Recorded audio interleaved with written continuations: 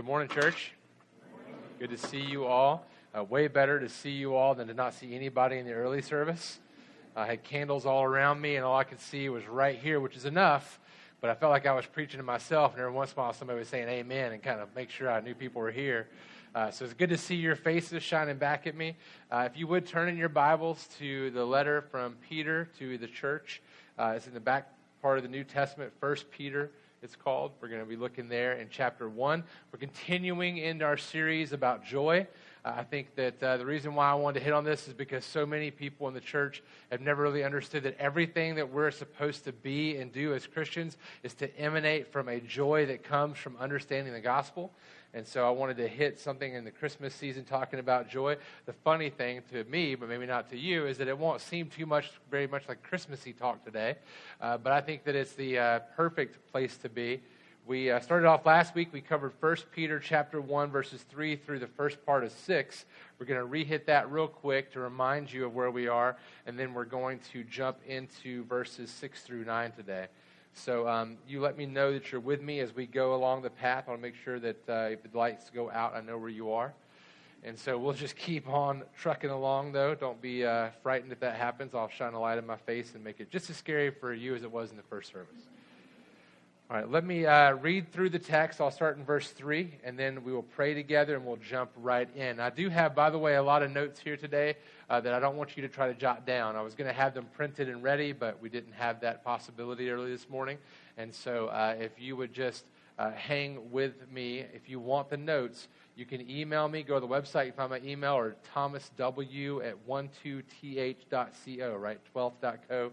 And that's how you get me. And I will be glad to send you all my notes on this. So let's read the text. 1 Peter chapter 1, verse 3. We'll go back to that and on through verse 9, and then we'll pray together. Blessed be the God and Father of our Lord Jesus Christ. According to his great mercy, he has caused us to be born again to a living hope through the resurrection of Jesus Christ from the dead, to an inheritance that is imperishable, undefiled, and unfading, kept in heaven for you, who by God's power are being guarded through faith for a salvation ready to be revealed in the last time.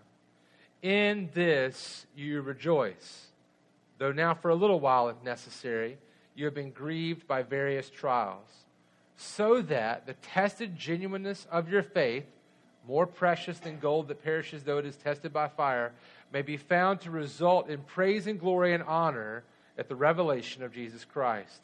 Though you have not seen him, you love him.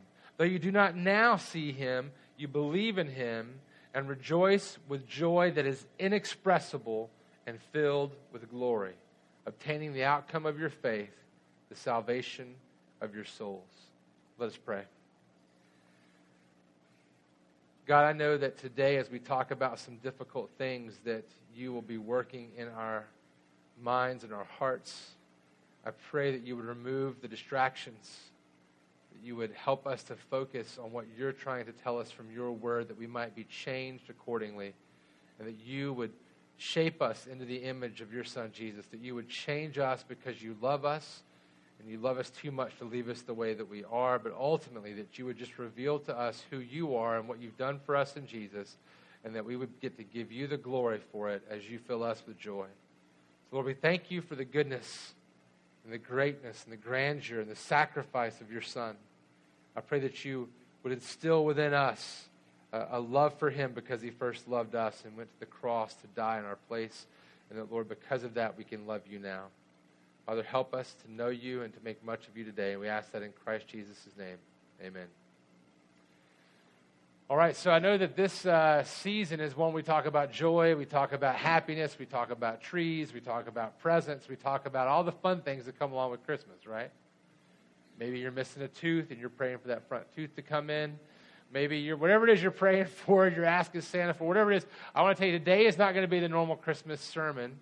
Today we're going to talk about some things about finding your joy, but the title for today's sermon would be classified something like this: Finding Joy in the Fire of Suffering.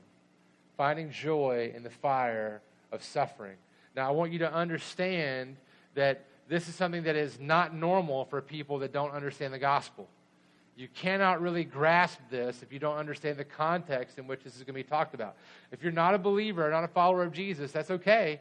Today we're glad you're here. You're going to hear some things that are going to sound kind of weird and crazy to you, and we want you to be welcomed into this field to understand what we're talking about. And we're going to be praying that God would enlighten those things in your heart and your mind. He'd illumine you by the power of His Holy Spirit. And that hopefully today you would believe in these truths as we talk about them. But know that it's going to be a little outside the box, a little off the wall, maybe, for what you're used to hearing. And I'm also going to tell you that this is not going to be what you hear when you turn on the TV on most channels listening to a preacher. We're not going to talk about how if you just believe in Jesus, everything's going to be okay, because it is. There's no promise like that in Scripture. Now, in the end, it's going to be a lot better than it would be otherwise, okay? But right now doesn't mean you're going to get everything the way you want it just because you believe in Jesus. We're going to talk about the true gospel of the Scriptures. In fact, I want to say to you that I think the reason we need to talk about joy is most of us don't understand what it means to have joy in Christ, and that we learn most about joy in the times of our suffering. Right? So let me explain that. In fact, let me do it this way. If you're taking notes at all today, here's your big number one takeaway that you need to have in your mind as you leave here today. This is it.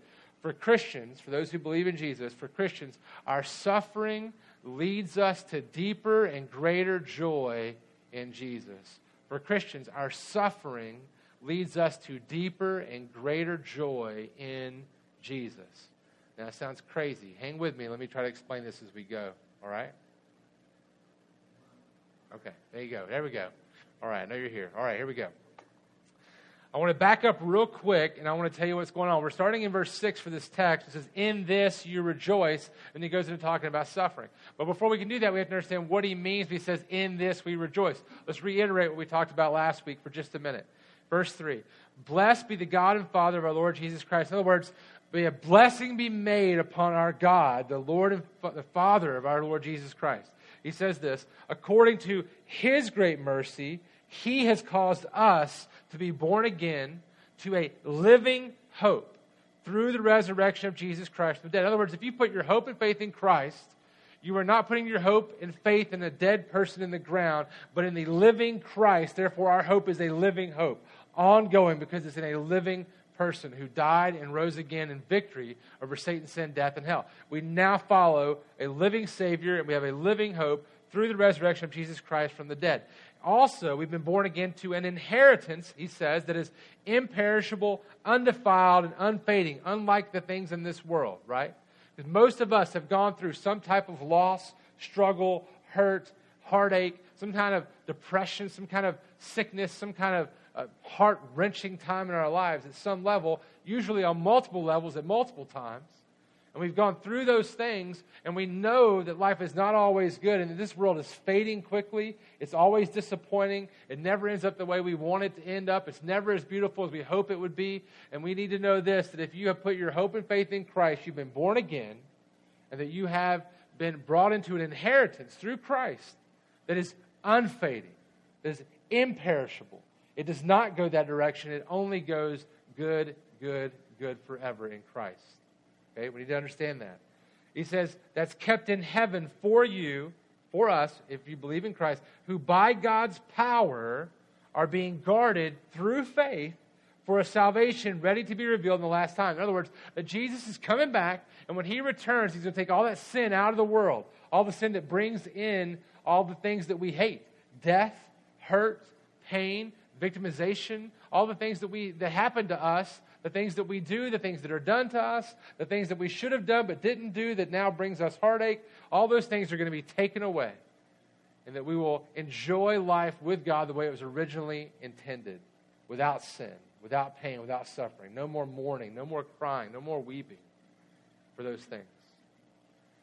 Then he says, in this, verse 6, in this you rejoice. Now, one of the questions last week was, are you rejoicing in this?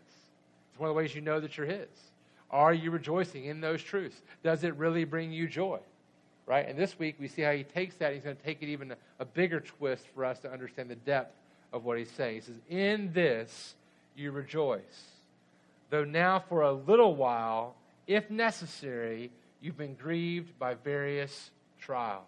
I'm going to break this down into several steps, and I want us to take each one a bite at a time, all right? So the big point again, for Christians, Our suffering leads us to deeper and greater joy in Jesus. Now, what do I mean by that? How could that be possible? First of all, let me say this. This is a little bit confusing, okay? So just hear me out and try to write it down maybe or think about it. Our suffering is and is not designed by God. Okay? Our suffering is and is not designed by God. So let me explain that. This is hard. This is the part that you're not going to like the most probably. Okay? First of all, God never commands or ordains sin, ever. So when sin is impacting you, God never made that happen in the sense of casting sin onto you. That did not happen. Sin entered the world through the enemy, entered in the world through Adam and Eve, and now we've inherited that, and it's a part of the world, period.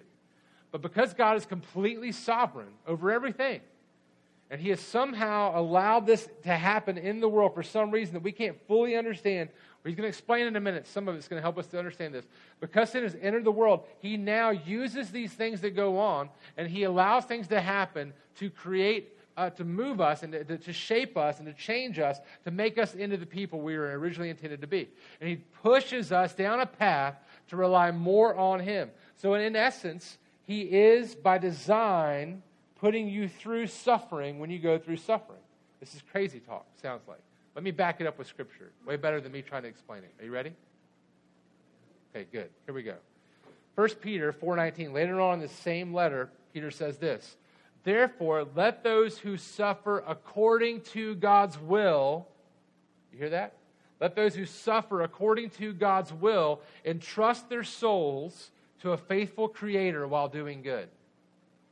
People will suffer according to God's will. We don't like that, but that's what it says. If he is sovereign over everything, he's sovereign over our suffering.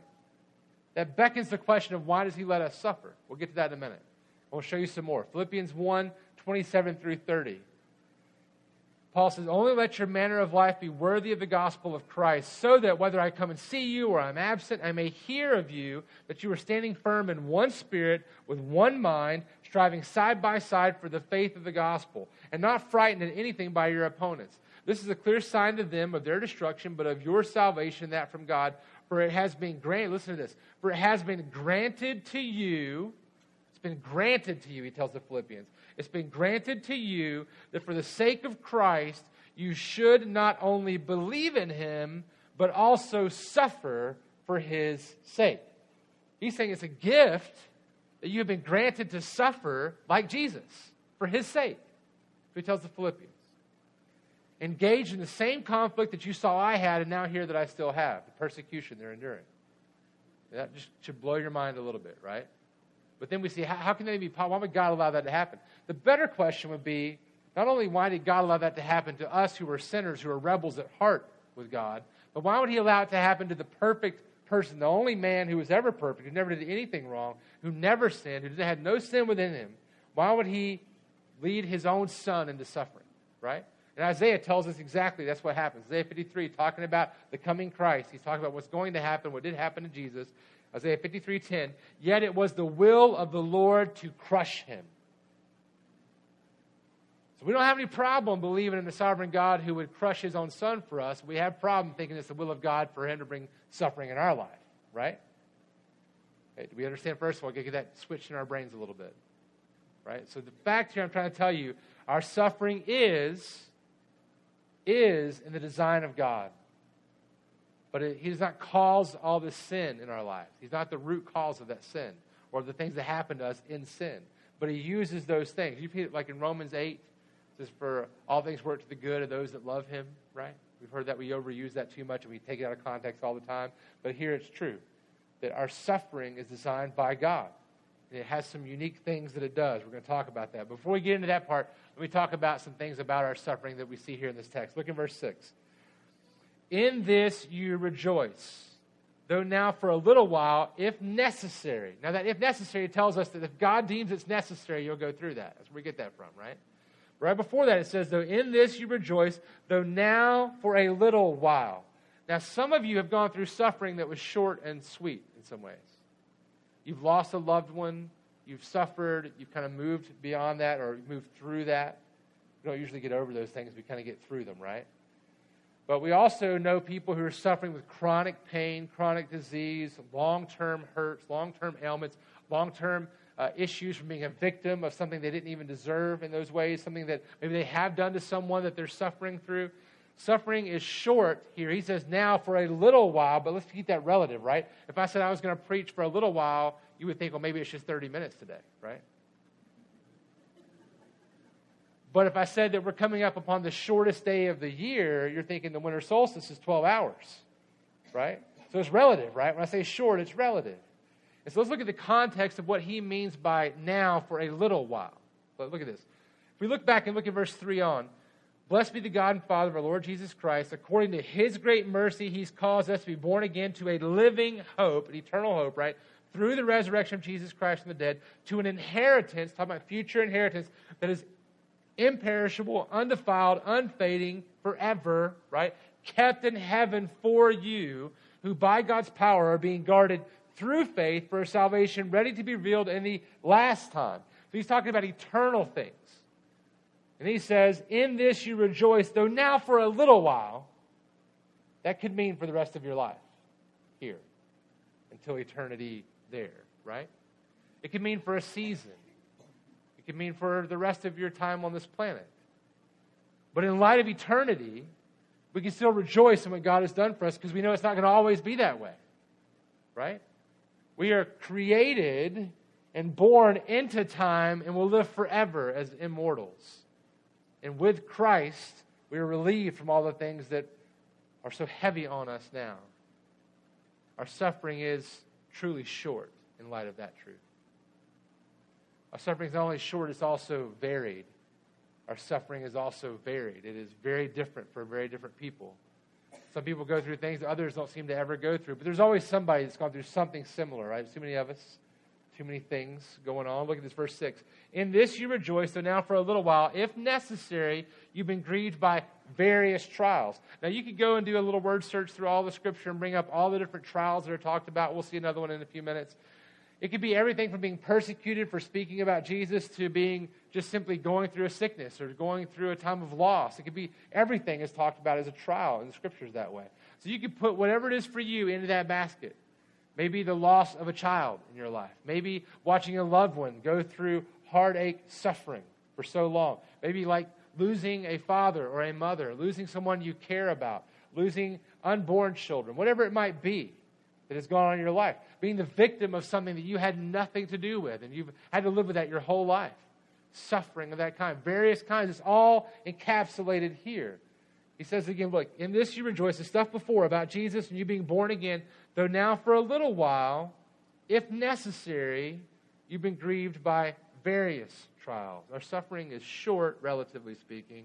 It's also varied. I think every one of us has something that we have in our hearts, on our minds, on our souls, on our back, that we carry around, that we wish we could let go of. I'm telling you today that you can let go of it if you take it to Jesus.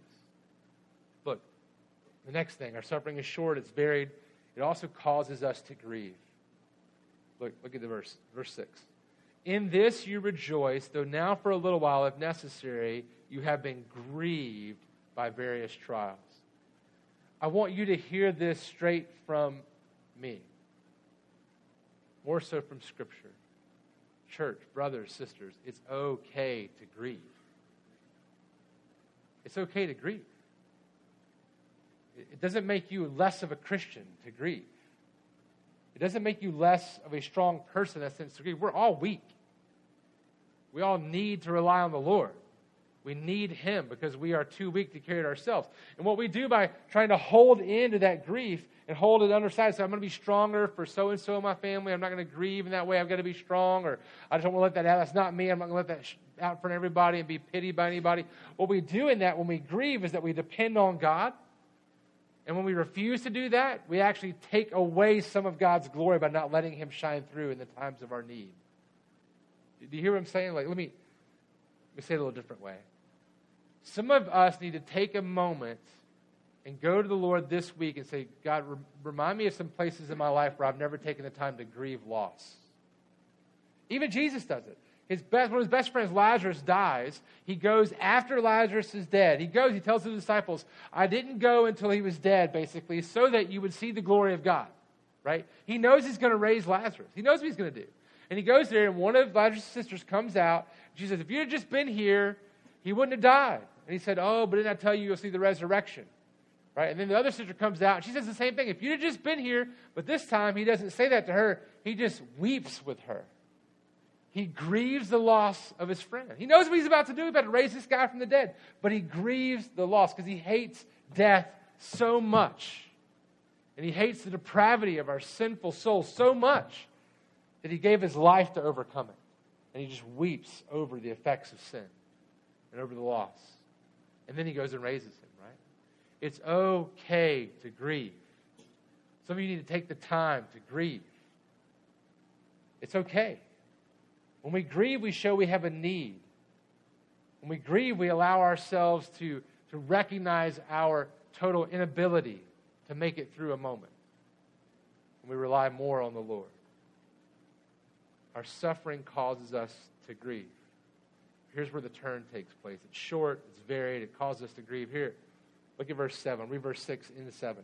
In this you rejoice. All this stuff we rejoice in the fact that God has made us born again. He's caused that, brought us to a new living hope, to an imperishable, undefiled, an unfading, kept in heaven for us inheritance. And now, it says, for a little while, if necessary, you've been grieved by various trials. Listen to this. So that the tested genuineness of your faith, more precious than gold that perishes though it is tested by fire, may be found to result in praise and glory and honor in the revelation of Jesus Christ. Whenever you see the word so that in Scripture, or for, that's saying what I'm about to tell you is the reason for all I just said. Okay, so he's saying so that this thing. So we'll go back and look.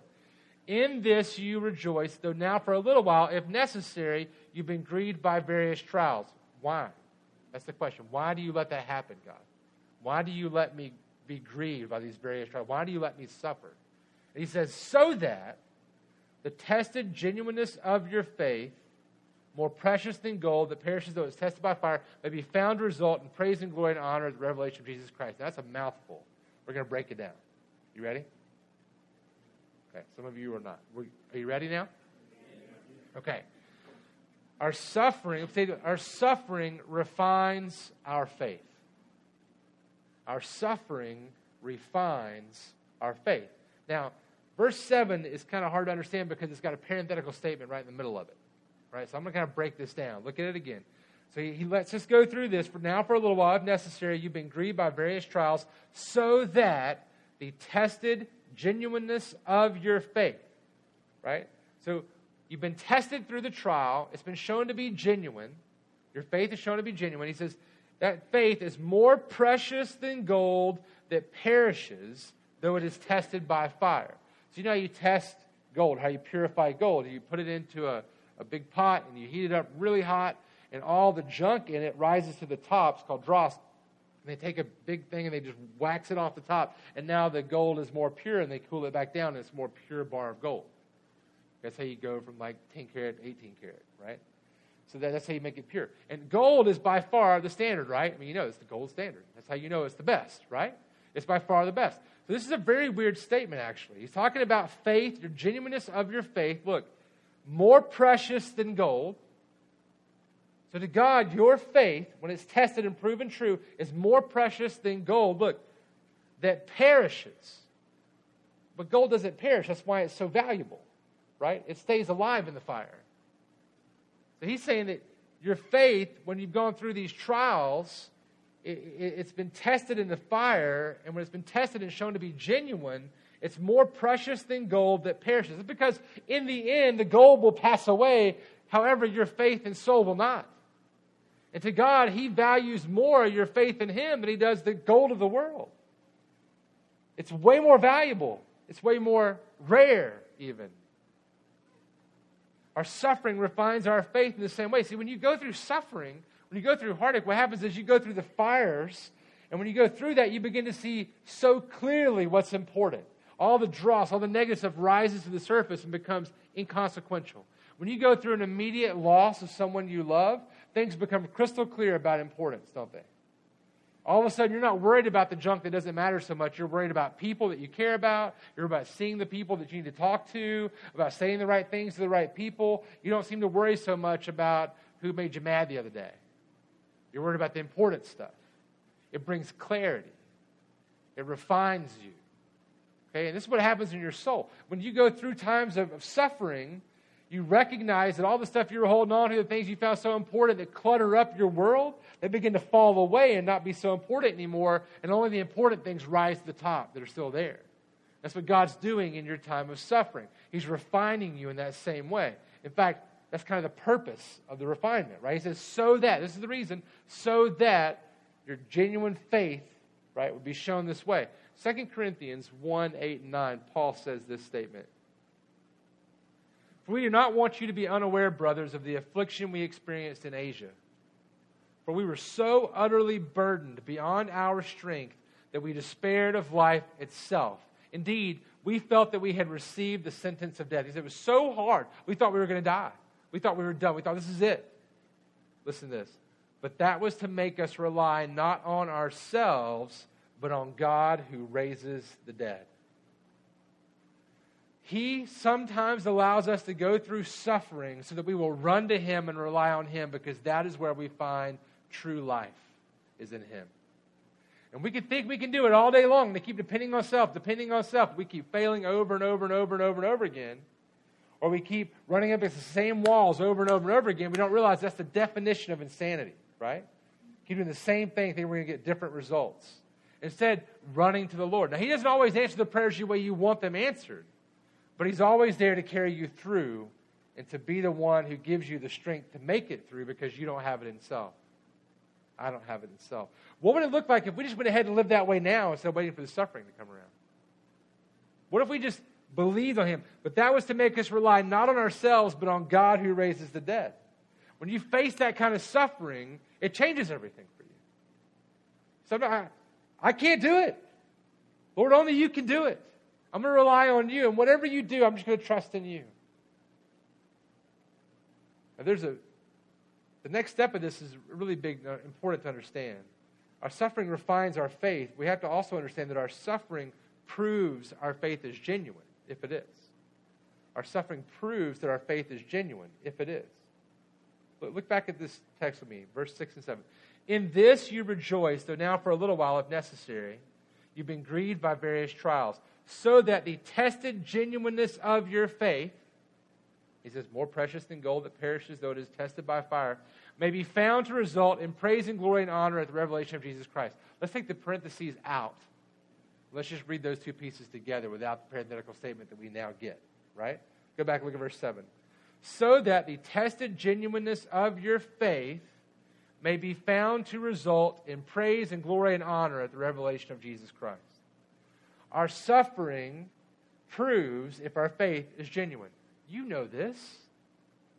I am seldom likely to bring somebody up on this platform and let them give their testimony just because they come up and say God got them over this hump in their life. Because I want to sit down and have a conversation. I want to let a little time pass. I want to hear about it then and see how things are going. Okay, I've heard it too many times from too many people. My dad used to call it jailhouse conversions.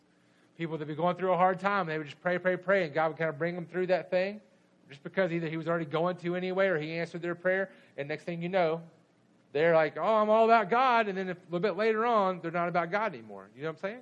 You've been around that, right? That's what we call moralistic therapeutic deism. I know. Moralistic therapeutic deism. That's the big phrase right now for that whole thing. You live good morals. This is what most people call themselves Christians. They actually have moralistic therapeutic deism. They're not really Christians. Okay? They believe in good morals. I'm going to be a good person. I'm going to go to God when I have a need. That's the therapeutic part. Because I believe there is a God. He's out there, but I only need Him when I need Him. That's the deism, not real Christianity. Okay, there is a God, but I don't need Him all the time. He can stay out there. When I need Him, I'll go to Him, lay on the couch. I'll talk to Him. He'll fix my problems, and then I won't go back anymore for a while until the next problem comes, and I'll just be a good person. That is not Christianity. That is not the God of the Bible. That is not what it is to be a believer in Christ. But that is what most people that call themselves Christians actually believe. You just talk to people. Just ask them what they believe in. They'll give you those things. How do you get to be with the Lord in the end? Well, you're a good person. You know? Well, do you believe in God? Well, yeah, sure. Do you believe God is like talking to you every day, trying to move you down the road every day? No, well, I mean, I don't know. They don't know if they believe that. They don't believe in the true God of the Scriptures. So how do you know if the faith is genuine? Because when you go through suffering, he proves it's genuine. So here's the deal. When you go through suffering and heartache, what do you run to? Where do you find your hope? Do you find it, this is the easy one to be against, right? Do you find it in the bottle or the pill bottle, the bottom of the pill bottle, the bottom of the alcohol bottle, maybe? More likely you find it in Facebook now, right? Or more likely you find it in going and talking to your friends to give you the good advice you need to get through it. Friends are good. I'm not saying don't talk to your friends. Or more than likely you read a good self-help book that's on the top 10 list at Lifeway, which is why I don't always go to Lifeway. I love Lifeway for a lot of things, but don't trust the top 10 list. Right? You can't just go outside to all these things. Do you run to the Lord? Is that where your hope is? That when things go from bad to worse, where do you run? Where do you find your hope? Where do you find your fulfillment? That tells you what your God is. Do you understand? If you run to other people, they're the ones to whom you seek favor. You trust for them to be the one in charge of you. If you run to the checkbook and you spend all the money to feel good about yourself again, then you're running to the bank. And that's the money and stuff is your thing, not the God himself, right? You can determine a lot. So here's the question, right? Does your suffering prove your faith is genuine? Listen to this. Jesus talks about it in Luke 8. Verse 13, he's talking about the soils, actually. And one of the soils is when the seed gets thrown onto the rocky soil, and it sprouts up, and the sun comes out, and it bakes that thing, and it dies because there's no root. Remember the story? Okay. He says, and the ones on the rock are those who, when they hear the word, receive it with joy, but these have no root. They believe for a while, and in time of testing, the same word for trial in this passage, in time of testing, fall away. So you can think that just because you had some joy at one point in Jesus, that you're still a Christian, because you never were. If you don't run to him, you don't have a relationship ongoing. You might never have been a Christian. You might have just heard some good things that made you feel good and thought, that's where I'm going to go for help. And then you kind of keep coming back every once in a while. But in heavy suffering, where do you find your hope? If you don't find it in the Lord, you need to turn, repent, and believe on him. He's the only place we'll find it. Look, here's what happens when the apostles are being persecuted. Acts 5. I love this passage. I hope I would be this way. I can't say that I would. In verse 40 and 41, when they had called in the apostles after they were preaching the gospel, they beat them and charged them not to speak in the name of Jesus and let them go. Then they left the presence of the council, rejoicing that they were counted worthy to suffer dishonor for the name. They were rejoicing because they were counted worthy to suffer like Jesus. Right? How does your suffering push you? Where does your suffering take you?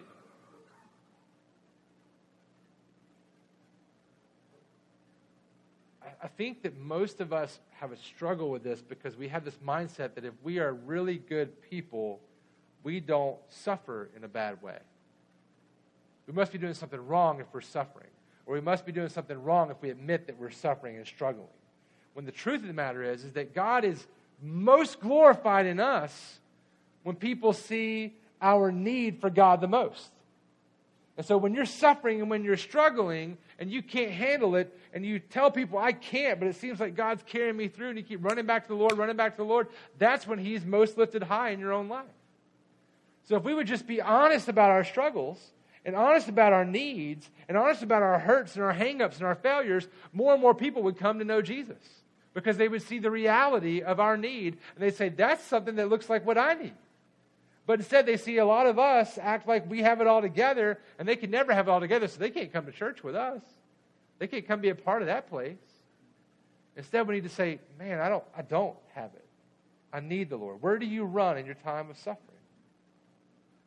Listen, I want to harp on these things. I say this to you because I love you, church. Because if you're suffering and you're keeping that to yourself, and you're not asking people to pray for you, you're not asking people to go to the Lord on your behalf, what you're doing is saying that, hey, it's not enough, it's not a big deal, let's not worry about that, I'm not going to bring that to anybody's attention. You're saying, God, I don't need you to be glorified right now. That's what we're saying. Instead, we should have some people in our lives that we always go to and say, I need help here. Pray for me. Help me. Walk me through this. Can you pray with me? Can we seek the Lord together? And then we just rejoice in him in the midst of it. Look at this text, verse 6. In this you rejoice, so now for a little while, if necessary, you've been grieved by various trials, so that the tested genuineness of your faith, more precious than gold that perishes though it's tested by fire, may be found to result in praise and glory and honor at the revelation of Jesus Christ. Here's how that works. When Jesus comes back and you have gone through those refining fires, look, tell me this. Anybody that you've ever met that seems to have a faith that is beyond comprehension, you're like, man, they love the Lord. They have so much dependence on the Lord. Their faith is so strong. You know how they got there? They went through suffering. Think about it. People you know that have a real strong faith in the Lord is because they've gone through suffering. I can name several of you in this church that I've met already that I'm like, you have the faith I want because you've been through suffering I don't want to go through. You understand what I'm saying? And that's the way it works. And when you see that, look at this again. So that the tested genuineness of your faith, more precious than gold that perishes though it's tested by fire, may be found to result in praise and glory and honor at the revelation of Jesus Christ. When Jesus comes back, he's going to look at us and he's going to throw it. If we have been gone through the tested fires, our faith is genuine, it says right here that we will receive praise and glory and honor at the revelation of Jesus. He's going to throw that at us because he's going to have his glory reflecting out of us because we're showing our need for him in our lives, and we're going to be praised. Well done, my good and faithful servant. Well done. And we're going to receive the unfading crown of glory that we then, by the way, if you read Revelation, cast at the feet of Jesus and say, no, it was all you.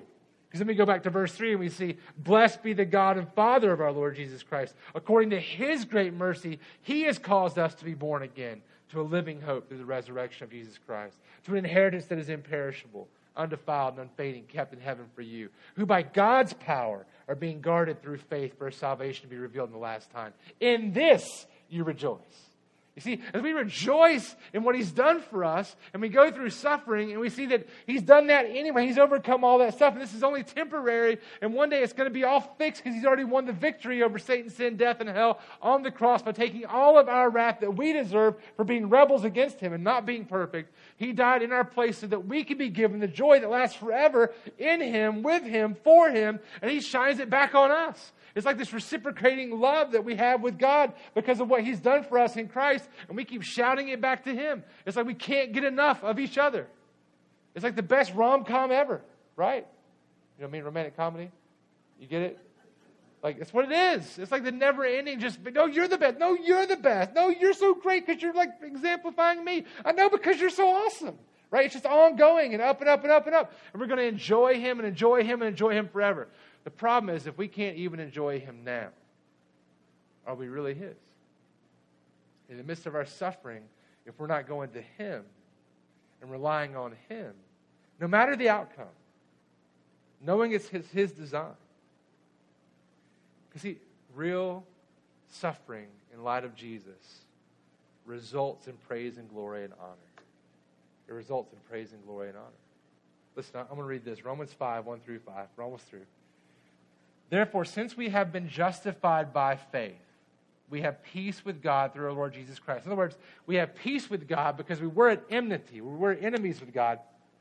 But Jesus stepped into place, died on the cross for us, reconciling us back to God, right? It says, therefore, since we have been justified, declared righteous by the faith God has given us, we have peace with God through our Lord Jesus.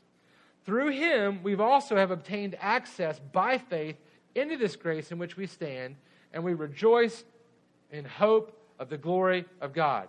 Listen to this. Not only that, but we rejoice in our sufferings, Paul says. We rejoice in our sufferings, knowing that suffering produces endurance. And endurance produces character. And character produces hope. And hope does not put us to shame because God's love has been poured into our hearts through the Holy Spirit who's been given to us. So if you're his, you're not going to be put to shame in that because God's love is being poured out to you continually by the Holy Spirit. The one who has sealed you for the day of redemption. The one who has secured your place, held by God's power for that unfading inheritance in him. So I'll say it again, brothers and sisters. For Christians, our suffering leads us to deeper and greater joy in Jesus. We see that he loves us so much that he would carry us through with him. It doesn't mean he's going to fix it the way we want it. It means that no matter what we go through, we still have Jesus, and that's enough. It may not be all we wanted. Listen, I've read a lot of people's stories and read a lot of stuff about suffering and read a lot of stuff about joy this last couple of weeks. And I can't remember whose story it was, but it was a letter from one pastor's wife to another lady. And the lady that she's writing to had just lost her husband after losing her children, her boys. And I don't understand it because it's too much for me to put in my brain, trying to think it through. But you see, God loves you. Let me say this first. God loves you too much to leave you where you are if you're His. He loves you too much. He is jealous for your love because He wants what's best for you, and what's best for you is to love Him first and foremost. And so this lady says, this pastor's wife says this lady in a letter, she says, and I'm paraphrasing, right, poorly, God must love you so much to take everything out of your hands that could ever get in between your love for Him and His love for you. You would only be able to love Him.